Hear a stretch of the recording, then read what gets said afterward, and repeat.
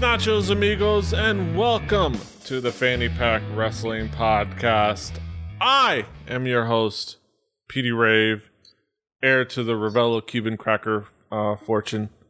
Here with me, as always, for this wrestling adventure is none other than my tag team partner, my buddy, David Jeffrey Majors, aka DJM. How you doing, Deej?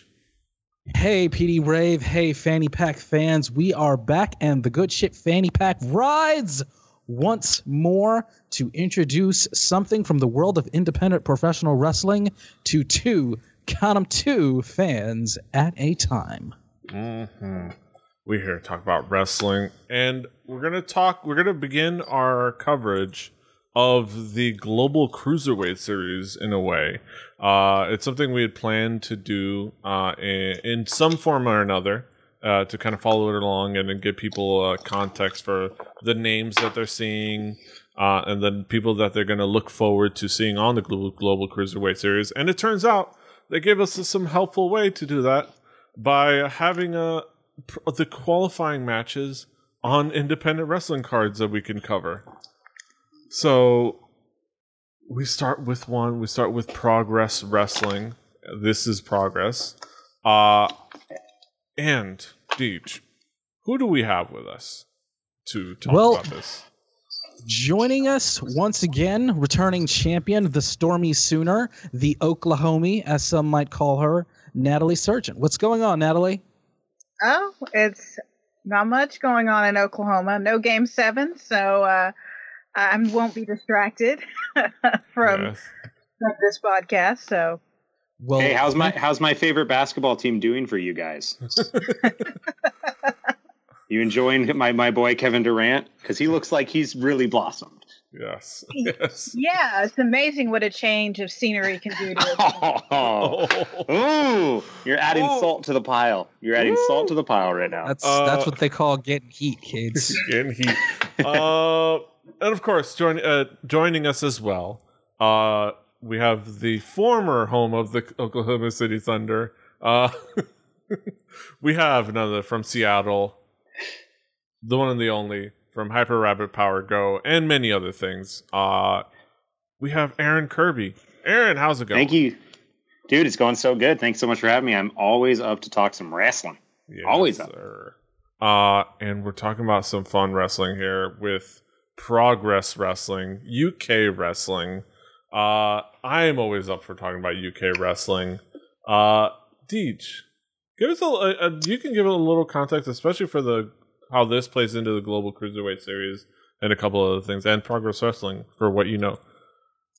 Well, Progress Wrestling is an independent wrestling organization based out of Old London Town, London, England, started by Jim Smallman and John Briley in 2011. And they wanted to bring a British wrestling brand to the city of London, where there really hadn't been one based in London at the time. And it has grown to be a pretty successful wrestling brand in that time. If you've been paying attention to the Fanny Pack Wrestling Podcast, you'll know that the British wrestling scene is going through something of a resurgence in the last few years. And London is, for all intents and purposes, kind of becoming one of the epicenters, along with ICW in Scotland, Revolution Pro UK, and the list goes on from there. And now we're talking about Progress. We're talking about Progress. Sorry, PD. Progress. We need to from London, England. Progress. Progress. And I'll start with you, Aaron. Want to get your expectations when I give you kind of this event. I guess you can kind of describe how yourself as a wrestling fan and what expectations do you have coming into this event. This is the first full Progress whole show that I've watched. I've watched Progress matches, all the time because I'm a huge Zack Sabre Jr. fan, as well as a Tommy End fan, as well as a Marty Scurll fan, as well as a Mandrews fan, Will Ospreay fan, all those guys. But I've never watched a full production, so I was really excited to watch it. Love Progress. I love everything the UK is doing. I got to go to Bola last year, and the people that I loved the most were all of those guys. So since then, I've just kind of delved as deep as I could into UK wrestling. Yeah. I've been enamored with UK wrestling, as I've documented on the show. So good. It's so good. It's been great so far. Yes. Somebody else who was with us on our first excursion on this show into UK wrestling, Natalie. What were your expectations coming in to this event? This would be my first time to watch a full show. I had seen, a couple of matches here and there. What I had heard was, expect excellent wrestling, great production value, and prepare to be blown away. And it was a great show. So, Natalie, question for you. With all of the talk about the Global Cruiserweight Series and everything, has there been anything that you might have seen either from WWE or anywhere else that might have caught your attention that you may or may have been curious about? Yeah, I mean, definitely. I think this is an interesting move by the WWE to do this. So, of course, once they announced, who would be hosting the qualifying matches, I've got, I had to check out, at least, do a quick Google search, because as I've said before, I'm pretty much, apart from the occasional indie show here and there, I don't follow indie wrestling like I used to. So, was definitely interested, though. Yes. And it is definitely an interesting show. More than just because there was a couple of obviously Global Cruiserweight Series matches, qualifiers that is. But it was a full show otherwise, and a very fascinating show to say the least. It gets started, Progress Wrestling 29, and you get an obvious feel for kind of the personality. There's a bit of kind of there's a lot of really great energy when it comes to UK wrestling shows. Can I just say, PD Rave, I just want to say right off, just from the first few seconds, I hear "For Whom the Bell Tolls" by Metallica. Yes. And just immediately, right away, it's like, okay, I'm interested. I'm interested. Right? It's an easy way to start a show. Yes. Just classic guitar riffs. And then we meet Jim Smallman, the co-founder of Progress Wrestling, and I was enamored with him from the get-go. I don't know about you. I really liked Jim Smallman, and I don't know if you're noticing this or not, PD, but in recent years, there seems to be, at least on the indie scene, there seems to be more of a turn towards the kind of director of fun a la Chikara in terms of authority figures. And that is on display definitely in the UK scene and definitely with Progress, where there is someone that is the host of the show. He makes sure the fans are having a good time. And Jim Smallman, clearly, who knows what to do in front of a crowd. He's a stand-up comedian by trade. He clearly knows what he's doing in that regard. And I will say that I really love seeing these types of people that are either an owner or an authority figure of some sort with the promotion as the director of fun, if you will, because it's such a nice, refreshing change from the mainstream where the person that is supposed to be in charge of the show is always the megalomaniacal bad guy that wants to ruin everybody's fun. It's just another one of those things about the indies that's so refreshing and nice. Yeah. So I want to ask you, Aaron, your first impression as the show started getting going, and Jim Smallman and the presentation. What were your first impressions? I was very impressed with the production value. That's something Natalie brought up earlier. I was blown away. It was HD. It looked good. The camera knew what they were doing. Jim Smallman's great. I think that's super cool. I just Googled him while you guys were talking about, because, man, that guy lives a life. Because I'm a stand-up comic by trade. And He's a stand-up comic. He's a wrestling promoter. Like, what more do you want? That's so what a life that guy lives. That is awesome. That's like my two favorite things. But I think he's great. I think he's captivating on the mic. Was it Haskins who came down? Mark Haskins, yes. And he came down and he cut a great promo, and it set the stage that the director of fun, I think, is the best way to describe it. It was just I was just like, oh, here we go. Let's watch some wrestling. It just got me ready for it. And Natalie, what was your first impression? Yeah, definitely. Everything looked really crisp, really professional. Jim hyped up the crowd. They were already hyped to begin with, just as soon as, it started. But, you always hear that British crowds are usually the best crowds in wrestling. And it certainly was highlighted. I thought he handled it well, not to get too far ahead, but to kind of ask the crowd not to keep the swears to a minimum for the two matches that would be on, WWE.com or the network or whatever. Yeah. But they seemed happy to play along. That's kind of a fine line, especially with a very passionate crowd that's used to, expressing themselves. Let's just put it that way. It seemed like they were all.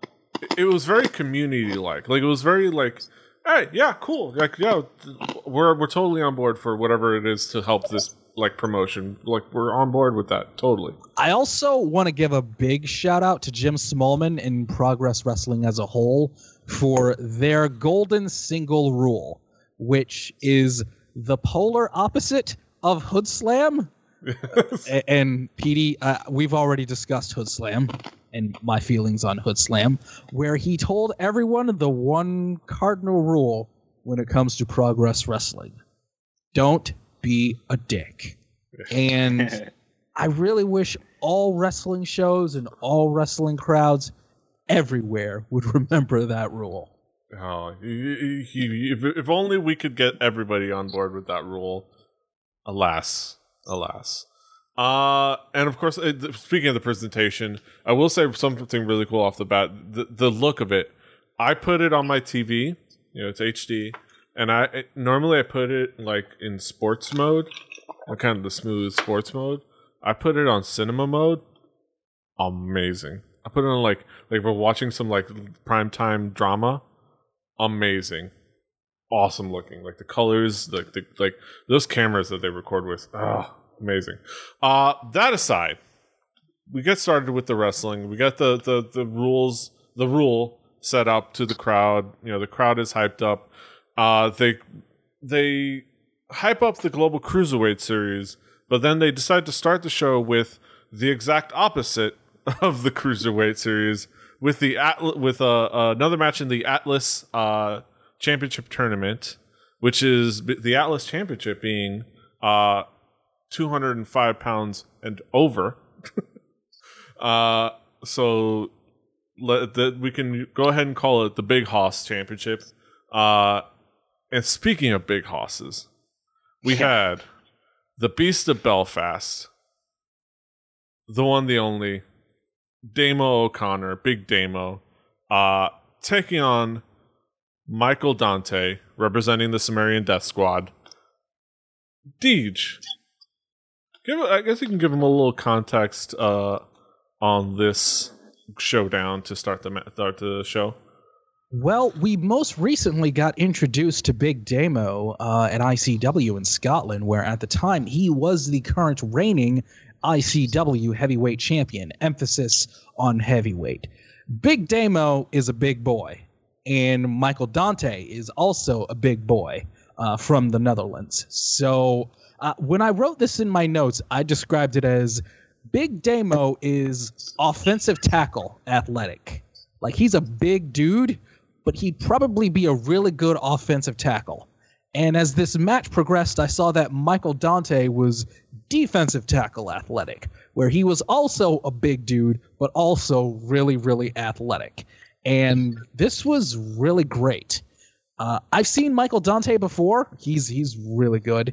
And the more I see of Big Damo, the more I like him. I feel like if there is a company out there, maybe like All Japan or Wrestle One, they're going to see Big Damo, and he's going to have a career in Japan for a good long time. He seems like a guy that would really do well over there, and I just really liked everything about this match. Yes. Like I like seeing the big dudes that are really, really athletic, that can really, really go. Yeah. Natalie, this opening match, with all the talk about the Global Cruiserweight Series, it was a bit of a left turn.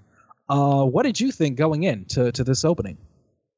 Yeah, I think sometimes when two big guys work against each other, sometimes it's not always compelling. But these guys did an excellent job. It looked it looked very credible. The crowd was into it. Yeah, they did kind of swerve. They didn't. Obviously they went to the opposite end of the spectrum, basically, after, discussing the Cruiserweight tournament. But I think, the brawl went outside. The crowd was very cooperative. I think it set the tone for the rest of the evening. So. Mm-hmm. A fantastic showdown. Aaron, what did you think of the Big Hoss Showdown to start off the event? So I've seen Michael Dante before in the Sumerian Death Squad with Tommy End, and it's hard because he always feels like he was overshadowed. And so here he showed up pretty big, and I liked him. This is the first time I've seen Damo, and that guy's awesome. I've heard nothing but good things about him, and he blew me away. I was very surprised he lost purely just because of his presence. I thought was so much better than Michael Dante, but I imagine that guy gets a rub from him. Because Damo probably doesn't need it, and he's probably on to bigger and better things. But I loved it. I was surprised by the finish because it didn't look like that impactful of a finisher. I think he got him with a spear, and then put down Damo. And I was kind of like, oh, when it ended, because it seemed like it could have had another couple minutes or a couple series in there. But I loved it. I loved watching Damo for the first time. I was impressed with Michael Dante as well on his own, because I've never seen him on his own before. And it took me about a minute to realize who he was. Because I guess I must have missed it during their intro. But I thought it was a great match. Yeah, it was a great way to start things off.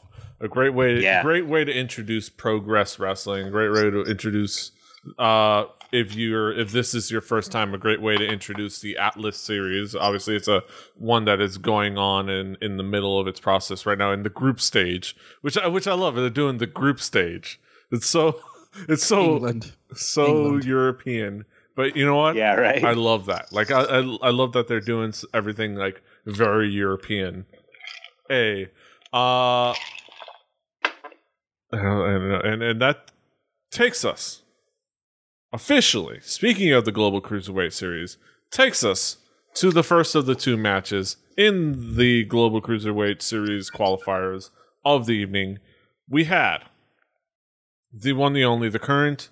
I believe current Pro Wrestling Guerrilla World Heavyweight Champion, the world renowned, the once and future king, our future Lord and Savior, the British Dragon. I might even call him the one, the only, Zack Sabre Jr. Taking on Flash Morgan Webster, aka the Wrestling Mod. Which I think one of my favorite thing when he popped out, realizing he's a wrestling mod. He's a mod, and that delighted me to no end. I don't know if you got that as soon as you. I liked his style. I definitely liked his style. He has a look and a style that I can appreciate. His gear, just everything. I thought he was. I dug Flash Morgan Webster. I hope to see more of him. I hear he's through this match you saw him dealing with a shoulder injury, but I hope he gets well, and I want to see more from Flash Morgan Webster. I mean, Zack Sabre Jr. needs no introduction, but I came out of this really hoping to see more from Flash Morgan Webster, Petey. Yeah. Natalie, I don't know how much you know or have heard about the I suppose now infamous Zack Sabre Jr. But what did you think of this going in, and what have you heard about him? I've, even if you're as out of it as I am now, you've heard of Zack Sabre Jr. Sorry, Natalie, I just want to say, you saying that, it reminds me so much of like around 2005, 2006, 2007, when I would speak to people that were not as savvy with wrestling as I was. And even back then, people would know the name American Dragon or Bryan Danielson. It reminds me of the exact same thing. Go ahead, Natalie. Sorry.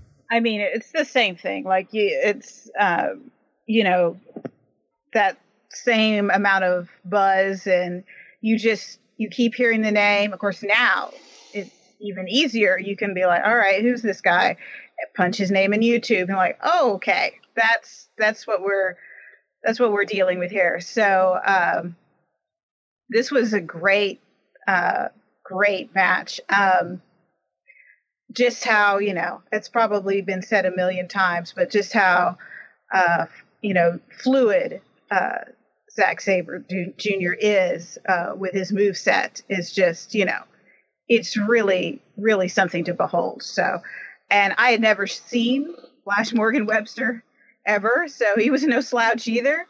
But just this match was just a lot of fun. Yeah. And I was thoroughly enthralled. And like I said, I was thoroughly enthralled by the fact that he was a mod. And I was as a fan of the Who.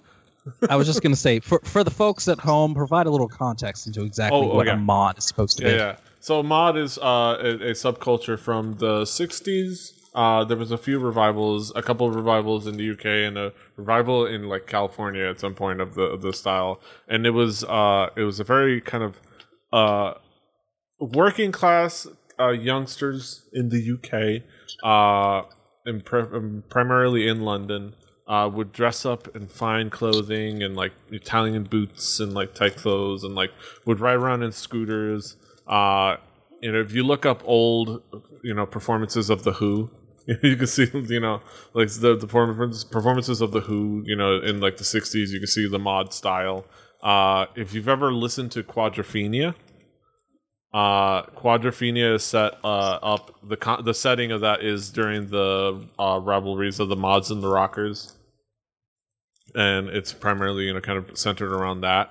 Especially like if you've seen the cover of Quadrophenia, the four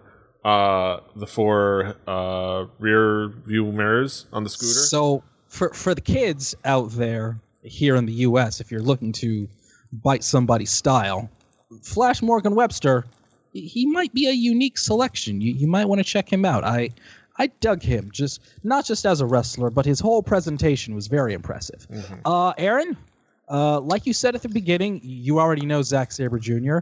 How did you feel? Absolutely. How did you feel going into this? What'd you take out of it? Well, my take, it reminded me of when I saw his first match at Bola last year. I was just like, I'm watching the guy who's going to win this tournament. Because I feel I would be shocked if Sabre Jr. isn't the one who wins this tournament. Yeah. I think he's got to be the hands-on favorite. We're still waiting on Kota Ibushi. Right? And he just was saying like the other day he wants in, but give me Ibushi and him and Sabre in the finals, and I'll die a happy man. It's gonna be Kota Ibushi and Zack Sabre Jr. It's going to happen. I think just being that confident took me a little bit out of the match, but once the match starts, I mean, anything that Zack Sabre Jr. does, I have my eyes on. And the Morgan guy, I think it was the curse of him wrestling Zack Sabre Jr. that I just didn't take him seriously, because I didn't find anything he did believable, because I love Sabre Jr. so much, which is a difficult thing, because if he's not wrestling like this elite talent that I see all the time, I'm kind of just like, what's he doing wrestling this guy? But I thought the match was great. I thought it was brutal. I thought there was a couple things that were super brutal, especially at one point golly, how did he set it up? He went for a 450, I think, and missed it, but he hooked him in the back and then bridged him over into a suplex, landing right on his head. And I was at work, and I pulled my maintenance guy who was near me, and I was like, dude, come look at this. Come look at this fake wrestling you make fun of me for. And he even was just like, oh, God. Loved it. Loved that match. There were definitely some moments in this match that once again reminded me of Bryan Danielson during his Ring of Honor World title run, where certain guys he would just stretch and torture. And like, if you remember the show that we did for Driven, for ROH Driven with Rick Foster, with the match with Nigel McGuinness, which I've said for years is like my favorite match ever, where Brian was just stretching Nigel just to no end. Yes. And then when he had his arm behind his back, he started bridging back and just started stretching him further and further. That's what this match reminded me of at points, where Zack Sabre Jr. was just being absolutely merciless and brutal. It's like if Johnny Saint and William Regal had a baby and then outwalk Zack Sabre Jr. Yeah. So good. Yes. That's the first thing that I really noticed from this match, is that Zack Sabre Jr. has kind of a mean streak that is not unlike Bryan Danielson. Yeah. And it's very good. That's really interesting. Yeah, he's and if you didn't notice him getting stretched, you heard the crowd yelling, "Stretch him out, Sabre, stretch him out," which I thought was a great, because it took me a second. I was like, what are they saying? And then he said it. I was like, oh, nice. Yeah. And you gotta love like moves like his amazing Dragon Sleeper that involves him holding his hands behind his back, very proper, like. And it's very, let's like call it a very British Dragon Sleeper, like, and I dug it. So many great moments, so many great moves. Zack Sabre Jr. really is a torture artist. he's an artist in the world. He is the British Dragon. Yeah. He is the British Dragon. Yeah. And that brings us, and that transitioned us to the second of the Global Cruiserweight Series matches. Well, I wanted to bring it up. Another thing that I love that we almost forgot about before the first match was the moment that Jim Smallman gave the crowd 10 seconds to get all the swearing out of their system. Yes. That was amazing. That was awesome. That was amazing. Which I loved. But then okay, so I just wanted to bring that up because that was hilarious. This brings us to the next of the two matches. We have the Bruiserweight, I believe the Bruiserweight Pete Dunne taking on none other than Jack Gallagher. Jack Gallagher, who managed to slim down from his previous over 300 pounds down to 165 pounds, which is impressive. I think shows a commitment to his to the betterment of his career. And miraculously, no extra skin whatsoever. Yeah, it's one of those things. You just you got to hit the weights right. Tons of coconut oil. Trains for go, not for show. Kind of trimming in the right ways. Your right diet regimen. You can slim down. I mean, lose weight without slimming down. You managed to lose mass, really. Deej, what context could you give the people on this contest? I don't know how much context I can give. One thing that I realized is that Pete Dunne was our first proper heel or villain, because this is England, of the evening. He was the first proper villain on this Progress show. And he was not afraid to get the crowd against him. Jack Gallagher, Petey Rave. With our recent delvings into the British wrestling scene, I've been kind of looking for like the one guy that I can kind of attach myself to and say, that's my guy. Petey, I think Jack Gallagher is my guy. Yes. I think he's my guy. He's fantastic. He's a fantastic personality. He has a very much a Also, I just want to say he has his entrance from start to finish rehearsed perfectly, and Triple H likes that. So yes. Hey, Triple H, you're watching these matches, check that one out. And he likes the big beefy dudes, and he did slim down for this tournament, but he can bulk up if he needs to, up to that whole 300 weight. Also, can I just say, with the mustache and the haircut he had going on, he looks absolutely perfect as the third vaudevillain. Exactly. He could absolutely be the third vaudevillain. And he definitely brings a little bit of that classic style and a little bit of the classic world of sport into his wrestling as well. Like a little bit I think Jack Gallagher's going to be my guy in the British wrestling scene, Petey. I think this is my guy. Natalie, what was your impression of this contest? I did. I got to give props to the crowd for their creative chants. I'm sure they would have chanted other things, but they had to go with like bad hair, no fans, as well as we don't like you. I think was another one. Or no one likes you. Yeah, or no one likes you. Maybe that was it. But yes, Gallagher is definitely, as I think somebody already mentioned, definitely World of Sports is what immediately came to mind when I saw him go to work. So I think this is probably one of my favorite matches that I saw during the show. It was really well done. Yeah, and it makes you look forward to seeing Jack Gallagher as he goes on, because he came out victorious as he goes on to the Global Cruiserweight Series, and that got me excited to kind of get the WWE universe, as it were, getting to see somebody like him, and I think they'll enjoy him. I think a lot of people will enjoy him. Aaron, well, what did you think of this contest, the second of the Global Cruiserweight Series qualifiers? I thought it was like just a very good from start to finish match. The heel work done was awesome. Gallagher seems like a great baby face. I thought it was a really easy mesh between Gallagher, because he seemed very technical. Well, this bruiserweight thing is new to me. I didn't know about that, but I love that, and I think that's great. And the false finish, I fell for that. I fell for that real hard. Yeah.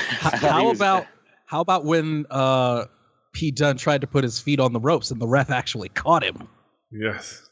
Yeah. That was amazing. It was very, very good. And then they just went counter for counter into the end, and I liked it, man. It was very, very fun. Yeah, it was a good end. It was a good match. I love the personality of these two, both on the either end of the alignment spectrum.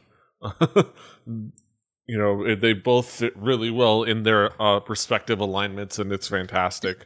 And I'm looking forward to both of these guys, both of these qualifiers as they go into Global Cruiserweight Series. Before we get into the rest of the show, because part of this, this season going forward is talking about the Global Cruiserweight Series as a whole. I'll start with you, Natalie. What do you expect? What are your expectations with these two, and how they fit into the map of the Global Cruiserweight Series? I think the expectation is, our buddy Zach here is probably going to at least go very far. Let's just put it that way. I think this is a great forum to introduce, this style of wrestling to a larger audience, and I think that's the whole point. So I certainly look forward to seeing more. My interest is peaked now, so can't wait to see what's next. Yeah. Aaron, what are your predictions for at least these two in the grand map of the Global Cruiserweight Series? At first, I thought Gallagher. So when I looked at both of the guys when they started the match, I figured that both these guys were going to kind of be one and dones, whoever decided to win. And Gallagher, I like so much that I hope he's not. Sabre, I've already told you that I think he's going to win the whole damn thing and end up in WWE shortly thereafter. But Gallagher, I think Full Sail will eat him up. I think they'll love him.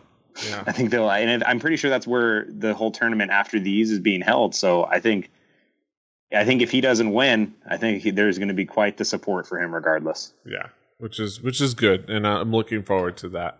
Deej, just real quick, what are your predictions for these two qualifiers? Well, like I said, I'm with Aaron. I'm pretty sure that if not Kota Ibushi, Zack Sabre Jr. is going to be the guy that wins the entire thing, and he'll be on Monday nights and Thursday nights sooner rather than later. However, when that happens, and I say when, not if, for Zack Sabre Jr., I think that whether he decides to stay independent or he gets signed to a developmental contract, Jack Gallagher has plenty of potential. And maybe I'm just coming out of this because I immediately really liked him, but I think a lot of other people will like him too. Like I said, I think he fits in really well with things that WWE likes to do. I think he has a good grasp of not just his technical ability and his athletic ability. I think he knows what it means to have a character. And I think that's really important that he kind of has his character down. So I think for Jack Gallagher, he has a world of potential, and I really like him already. Yes. I think he had the best fleshed out character out of everyone I saw who I didn't know about, and that includes the guy who we'll talk about in a second, who was dressed as Jesus. And I thought Gallagher had the best, most fleshed out character out of everybody, probably on the whole show. Yeah. Yeah, that's true. But yeah, speaking of fantastic characters, we go forward to the rest of the show. We go to the final of the third natural progression tournament. We get a really cool kind of information about the natural progression. Natural progression being their kind of periodic tournaments that usually almost kind of function as their King of the Ring / Money in the Bank kind of thing, where the winner gets kind of a good recognition and a trophy, a fantastic trophy, and a shot of the title whenever he decides to. Plus, we also get the announcement that they're going to crown a women's champion, which I think went over really well with the crowd, which was a really cool thing to see. Get the reception of that, like the fact that they will crown a women's champion was like, yeah, we're all on board with that. Was really cool. But yeah, this match, Damon Moser versus Pastor William Ever. Yes, sir. Pastor William Ever, Damon Moser, Natural Progression 3 finals. Very interesting contest to say the least, Deej. I really only have one question about this match, and it's probably the elephant in the room regarding one Pastor William Ever. My question is, what is going to happen to this gentleman when he turns 33 years old? We'll have to find out. You know, Is he gonna retire from wrestling and then come back a couple of days later at the next show somewhere? Yes. Is that what's going to happen? I don't know. But I look forward to when we have loaves and fishes at the concession stand. Also, I now feel bad because I wrote in my notes. Originally, I had Zack Sabre Jr. written as the Lord and Savior of wrestling. And yeah, I had to scratch that out now because Pastor William Ever was here. Yeah, he is risen and he is approached to the ring. We have the natural progression finals. And the crowd chants, "We believe." Yes. For him. Yes. Natalie, what was your impression of this contest? Well, it did clear up a little mystery because I did see the rather best CM Punk parody shirts ever with the cross instead of, the fist holding a cross. I was like, what's that about? And then I figured out what that was about because there were a couple of guys wearing those shirts in the front row. So you couldn't help but notice. I'm like, all right, so we have Buddy Jesus, maybe? Anyway, I thought this was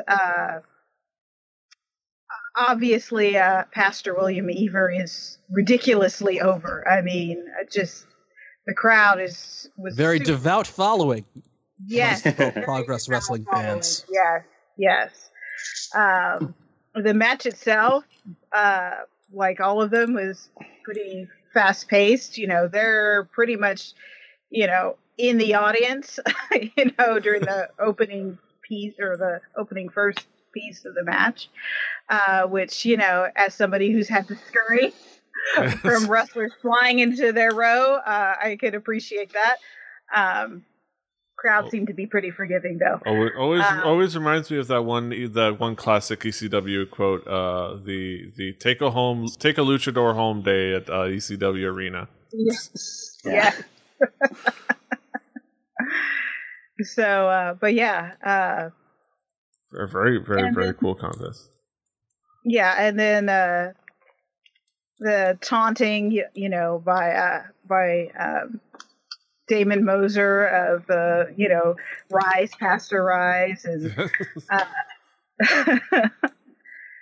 that was great too. So yeah, it was pretty cool. Aaron, sorry, Aaron. One more thing, Petey. During this match, the pastor did a tope con hilo to the outside, and the crowd and the commentary, they all collectively said, "Holy shit," as you do. And the play-by-play man said, "Yes, indeed, literally, holy shit." Yes. And that just left me in hysterics. Yes. Aaron, what was your impression of the contest? I loved Pastor Eber.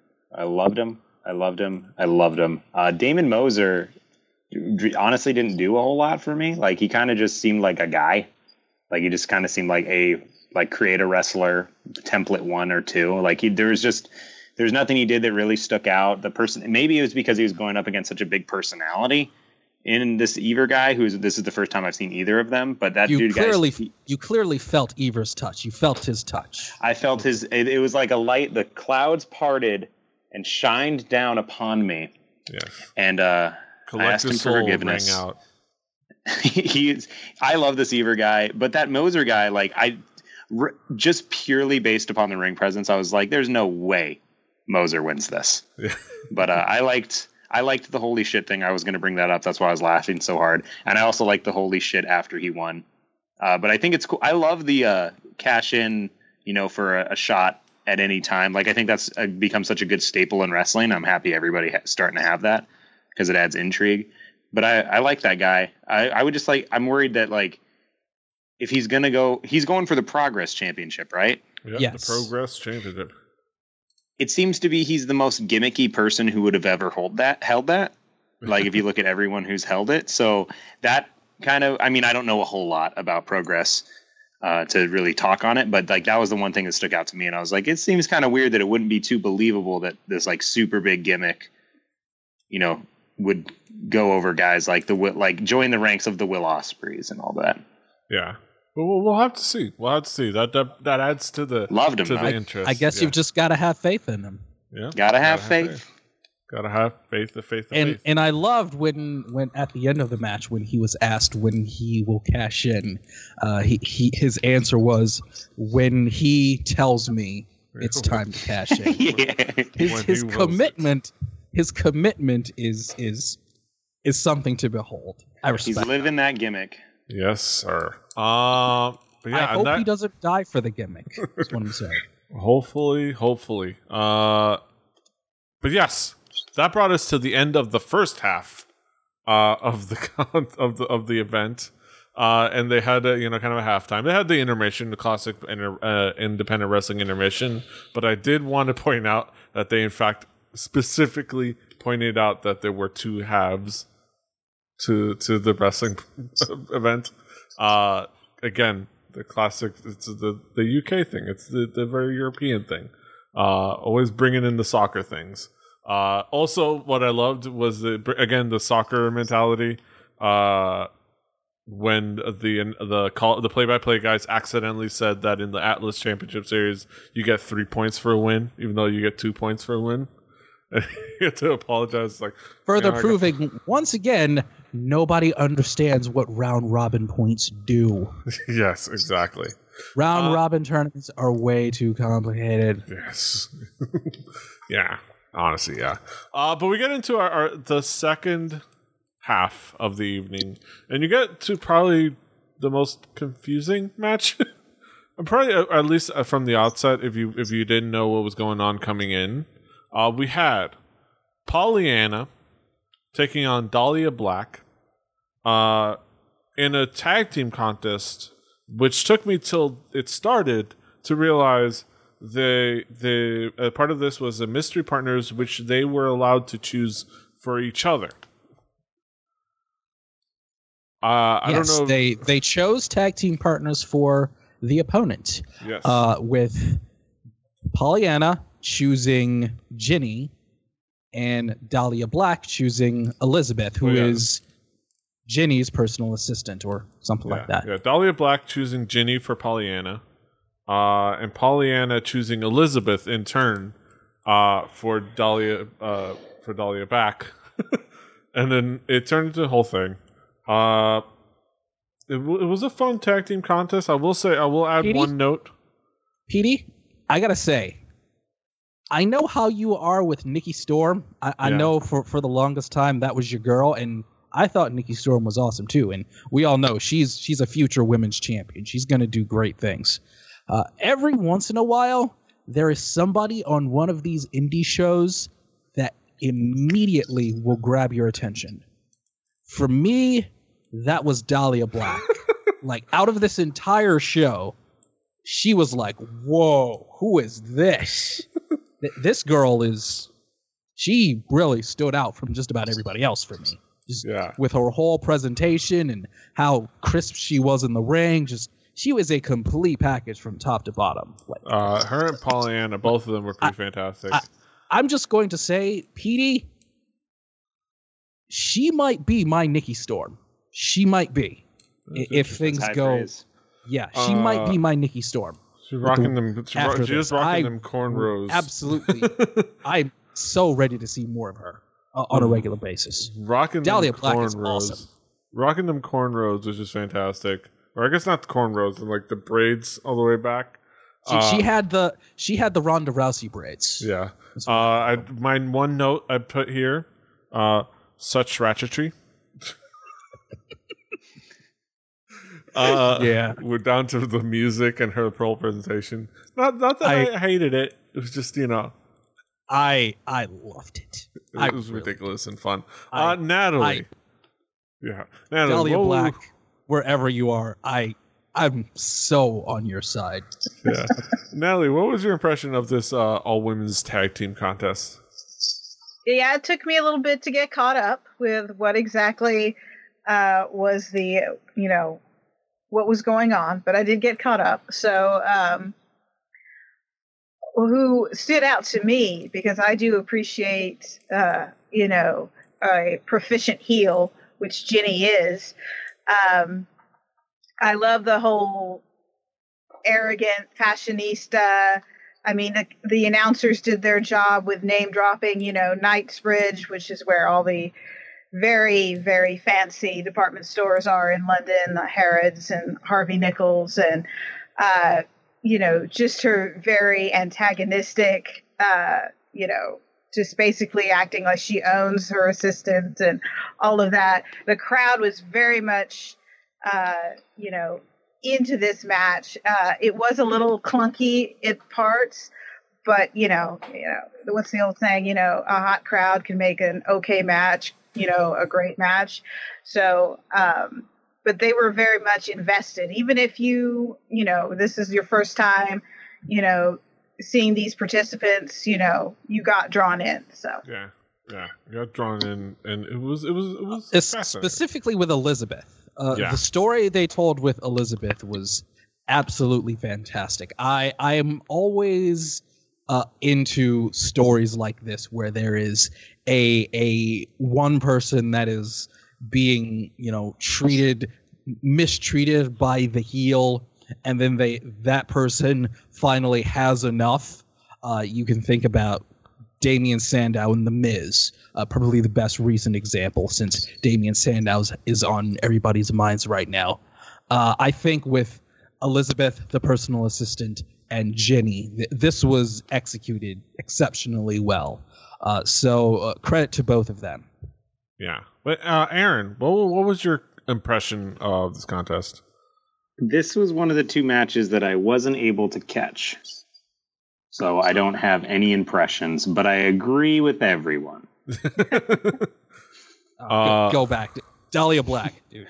Dahlia Black, Nikki Storm. Yes. She's my Nikki Storm. She's my Nikki Storm now.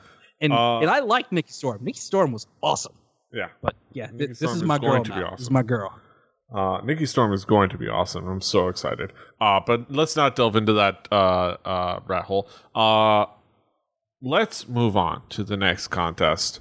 The next contest was somebody that we've talked about before a couple times, specifically in our coverage of Insane Championship Wrestling, and somebody we haven't seen before. We have the Iron Man Joe Coffey. Again, this is another one of the Atlas Championship group stage matches.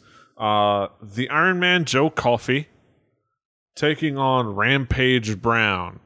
I will say one interesting thing for Joe Coffey, and I don't know if anybody else caught this as an ICW fan.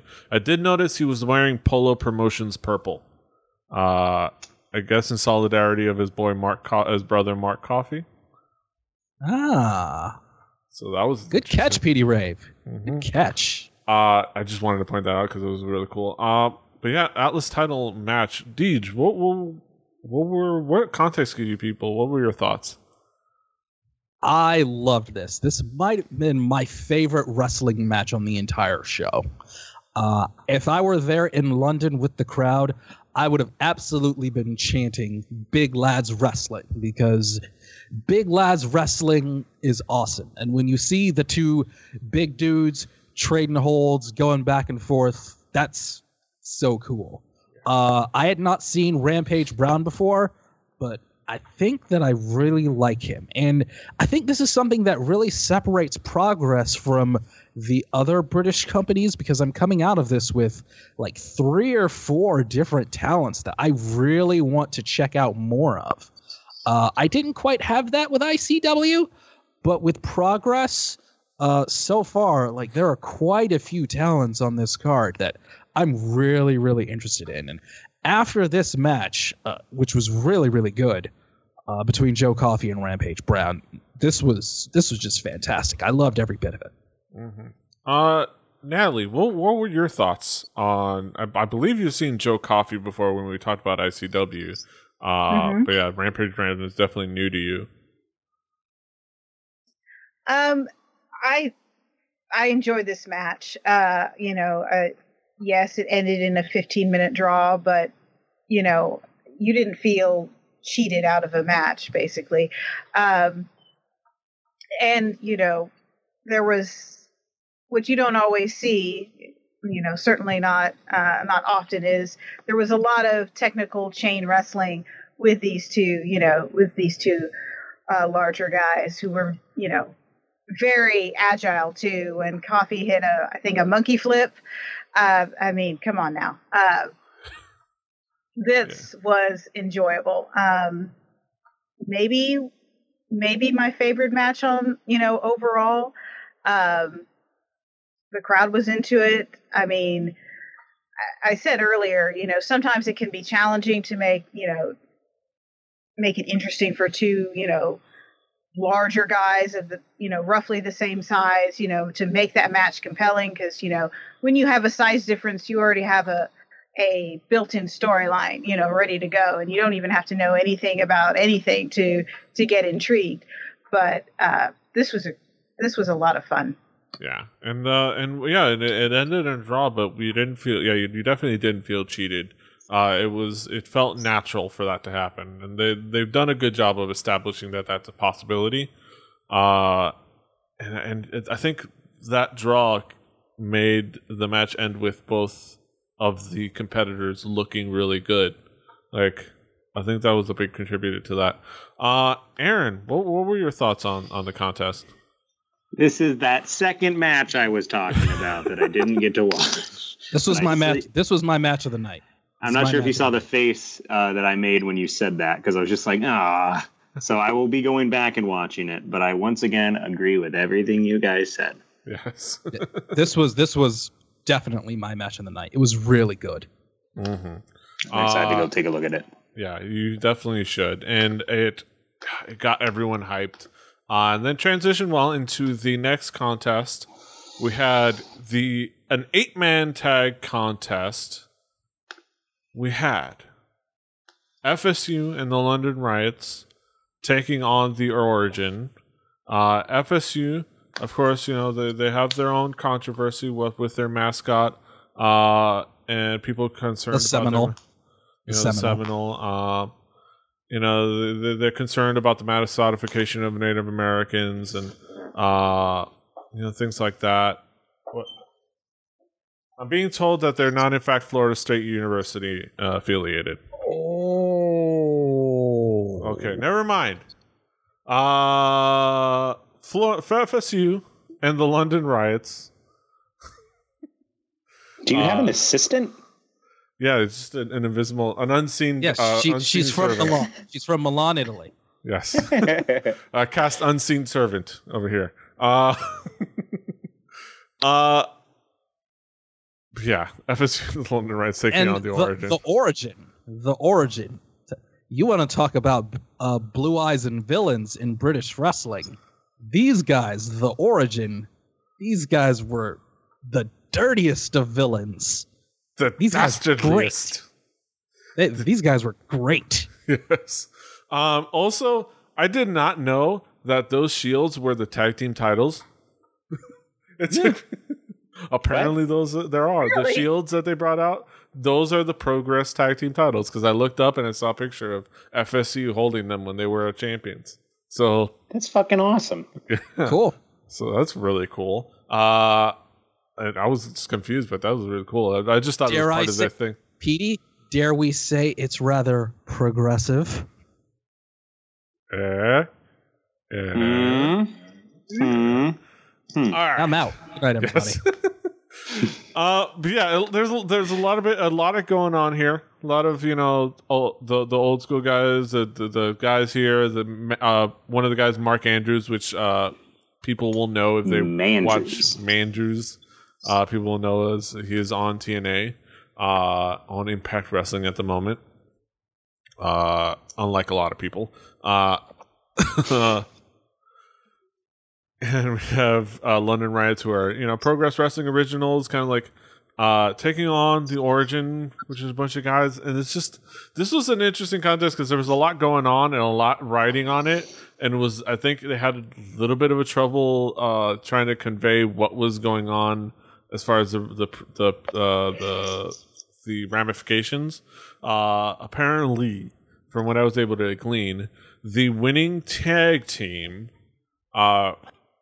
being it was an 8-man tag, but whoever got the pin would get a tag team title shot for their tag team, and if the Origin won, all 4 of them would go into the Super 16 Strong Style 16 tournament going forward. So if you were able to keep track of that, there was a lot of intrigue on that. Yeah, it was a little confusing. Yeah, it was a little confusing, especially because they didn't get a chance to introduce the rules at the beginning. Because we had a ambush a little bit. We had a little bit of an ambush, a little bit of a dastardly deeds, subterfuge, shenanigans, shanoligans, if you will. Natalie, what were your impressions? What were your thoughts as this match was happening? Yeah, there was a lot going on. I did catch on to what they were actually, what the prize was, so to speak. And I think it finally got interesting once it settled down into, a 4-on-2 handicap match. And then, of course, the heroic returns were built in later into the match. It's just as things look very bleak, of course. As far as overall, this was probably, didn't engage me, and that may be just a case of the position of it was in the card, and plus me, trying to get caught up with what exactly was going on. But I will say this, the Origin, though, it doesn't take, rocket science to figure out that they're pretty much the biggest heels in the company, and they were getting a massive, reaction from the crowd. So But yeah. Yeah. I would say Dan Mastiff is an impressively shaped individual. I have to say. Yeah. He's like the biggest thing in the world. Yet ball being the shortest thing in the world. He looks like he's a girthy man. He looks kind of like if Big Damo if you put Big Damo in the hydraulic press, but you stopped once for a little bit before he exploded. Yeah, if you stopped quarter of the way through.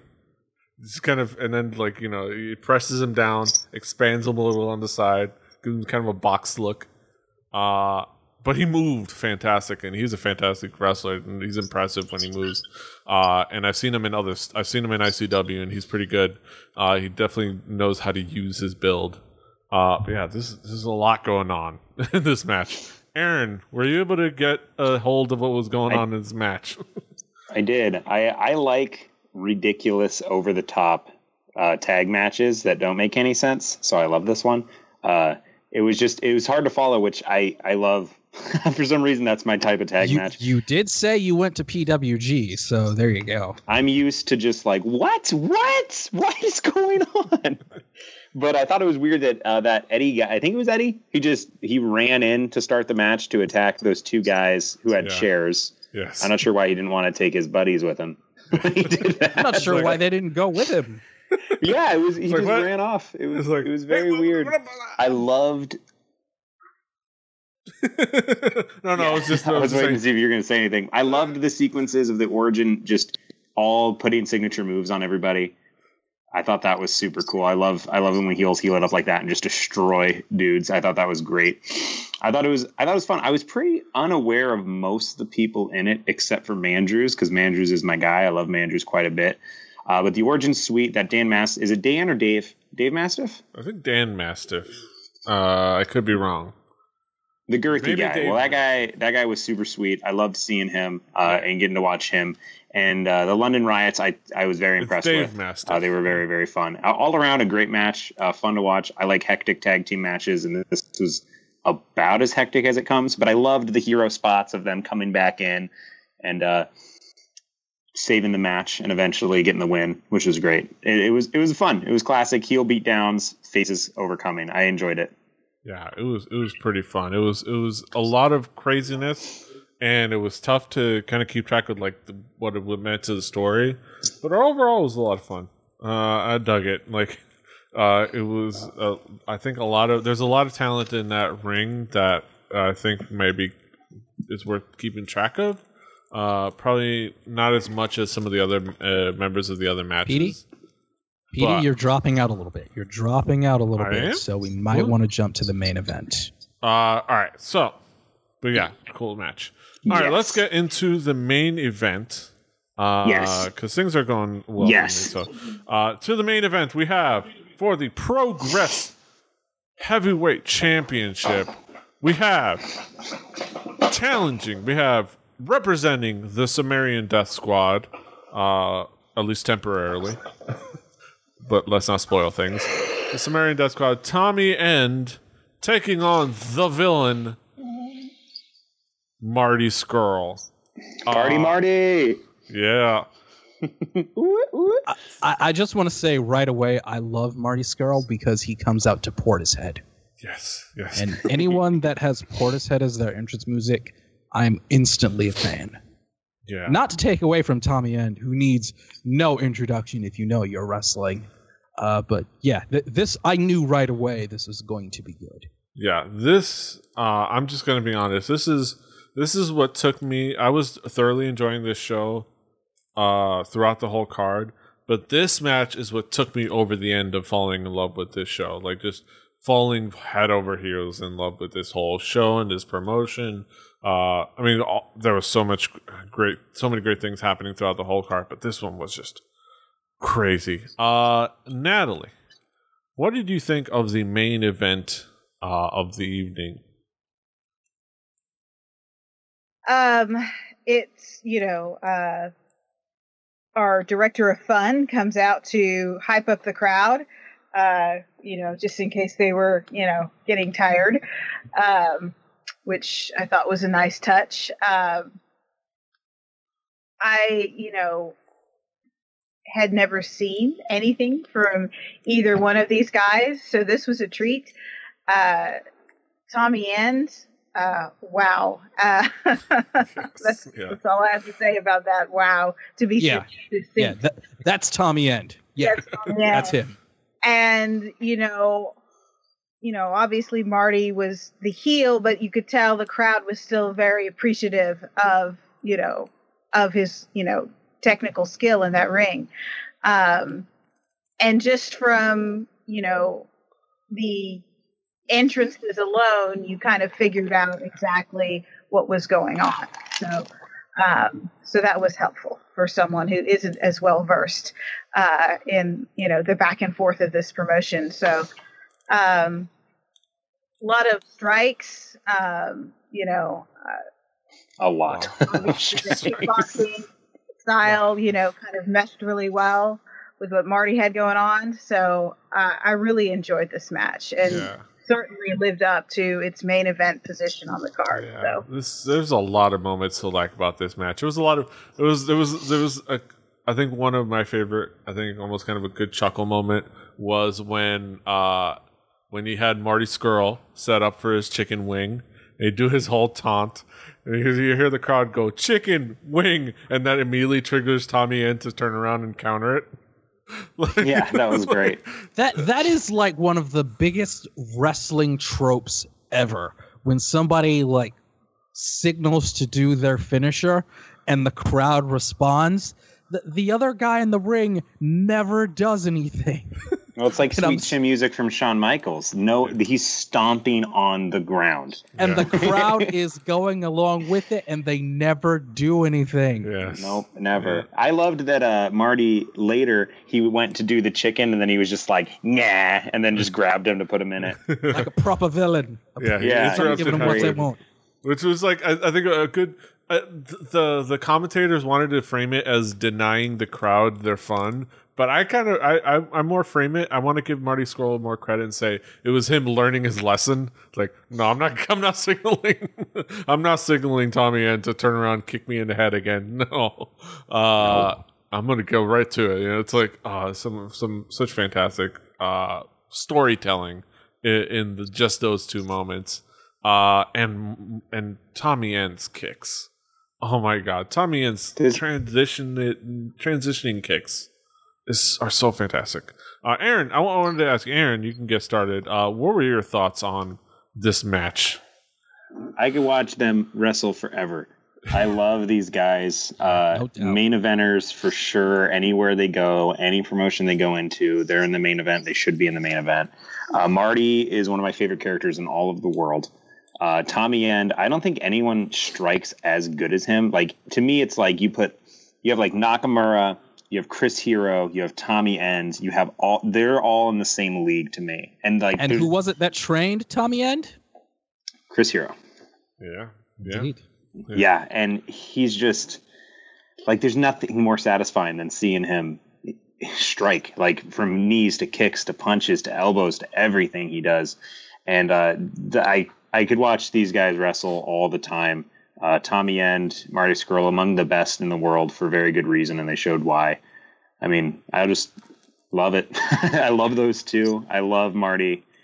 I'd love to see Marty in the Global Cruiserweight, but yeah, he's got his thing. Yeah, Tommy End's transitions and his kicks is just fantastic, right, Deej? It's already been said. I can't say anymore about Tommy End. Yeah, Tommy fucking End. He's one of those guys. He's that dude. I didn't really like the finish as much. I feel like probably a lot of people didn't like the finish. But that might not be because I didn't know this backstory behind it, but it seemed kind of... I get it. It seems like, they're going to have those two fight. It was Mikey Shipwreck? Mikey Whiplash. Mikey Whiplash. So Mikey Whiplash... Close. Okay, so I'll give you context. Mikey Whiplash. Normally when you see Mikey Whiplash come out, he has a full makeup, very kind of like demonic. He's known as the Necromancer. He'll have like, tights, and he's super muscular, and he'll like have like these goth like fishnet stockings, and he has this very commanding presence. And he is also up until this point, or I don't know, I guess including this point, the leader of the Sumerian Death Squad, for which Tommy End and what was it? Michael Dante. Michael Dante are also members. So that was the big part of that. That was him like striking down and denying the opportunity of his what he sees as his underling, because he believes that's his moment, because he was denied his title shot. And I kind of liked it knowing that the backstory and who these people are, but I will agree that if you didn't have that context, it could come off a little like abrupt and confusing, especially not knowing who Mikey Whiplash is and not knowing who the Sumerian Death Squad is, at least as a group, and not being too aware. I think that they could have done that a little bit better.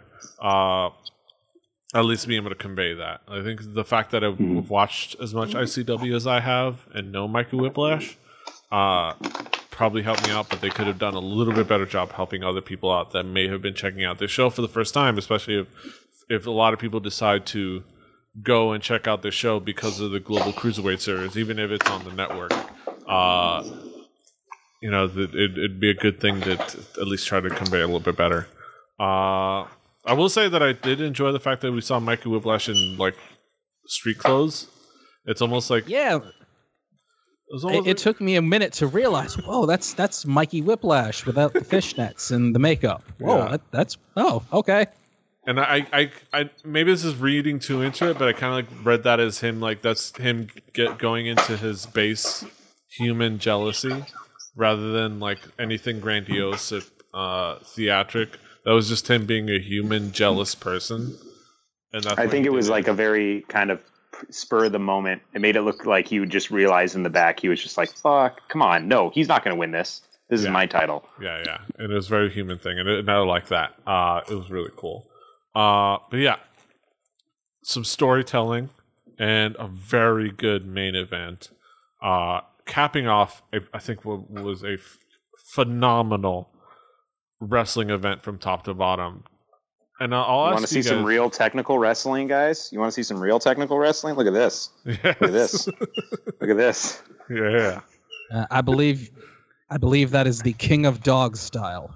Yes. This is Dusty, named after you know who. Yeah. Oh yeah. If you will. If you will. Natalie, what were your thoughts on this show overall? Oh, I enjoyed it. It's definitely. I do agree that they could have maybe helped out, some of us newbies on the context of the ending of the main event, but the main event itself, was, awesome. You couldn't ask for anything more. I overall, everything top to bottom was solid. The crowd was great. Production value was really, really high. I think it might help with, getting new fans with WWE's involvement, get maybe some of us casuals, more used to seeing different types of wrestling and the different things that Progress could bring us to the table. So, yeah, this is a really cool thing. Aaron, what were your thoughts overall on the whole event? I will say I loved it. I loved it a lot. I wanted to say that the main event reminded me of if there's a stronger style, that would be how I'd describe that main event. Anything Tommy Yen does. It was great. I loved it from top to bottom. It was very fun. I'm going to go check out those 2 other matches.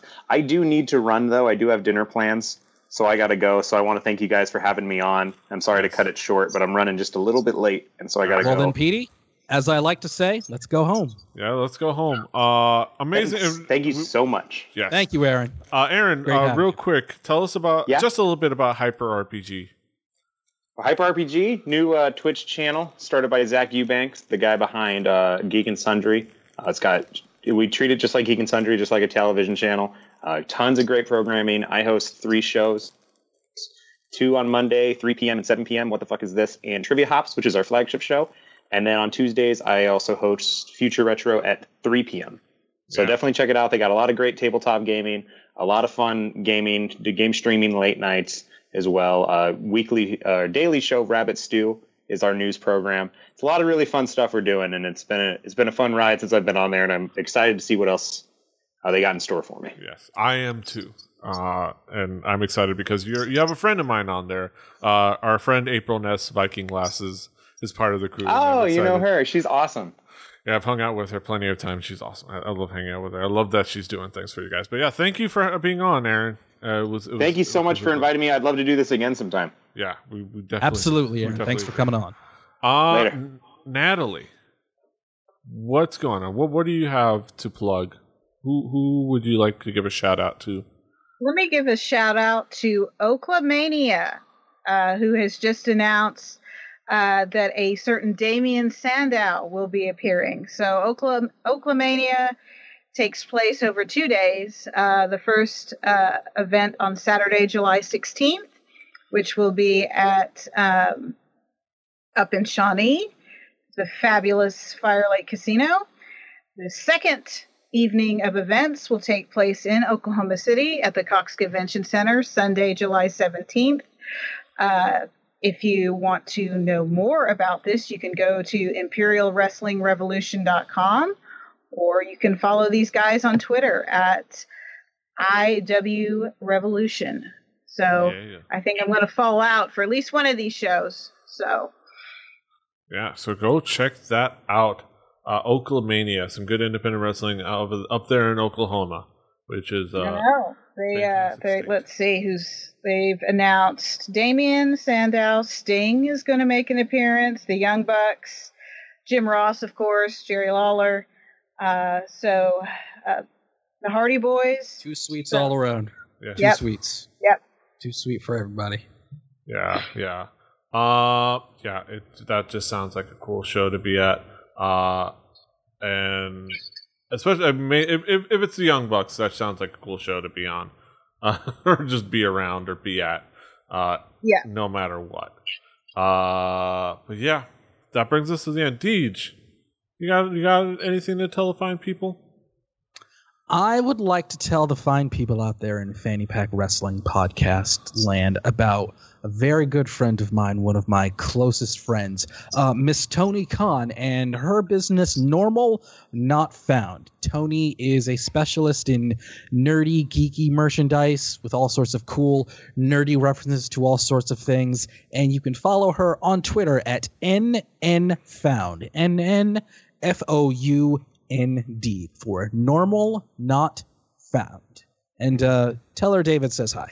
Yes. Go and do that. Of course, you can follow him at Just Call Me DJM. I'm Petey Rave. I'm Petey Rave. That's Petey as in Williams, Rave as in Jimmy, all in one word.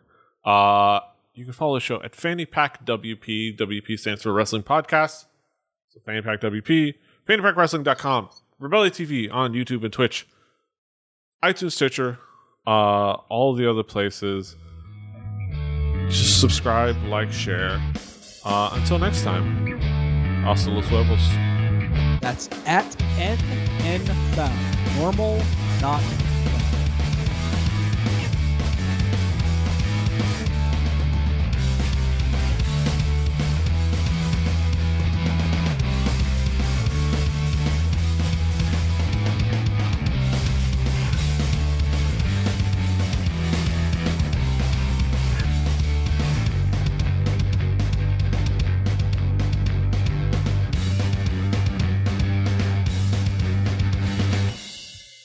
Diamond Club hopes you have enjoyed this program.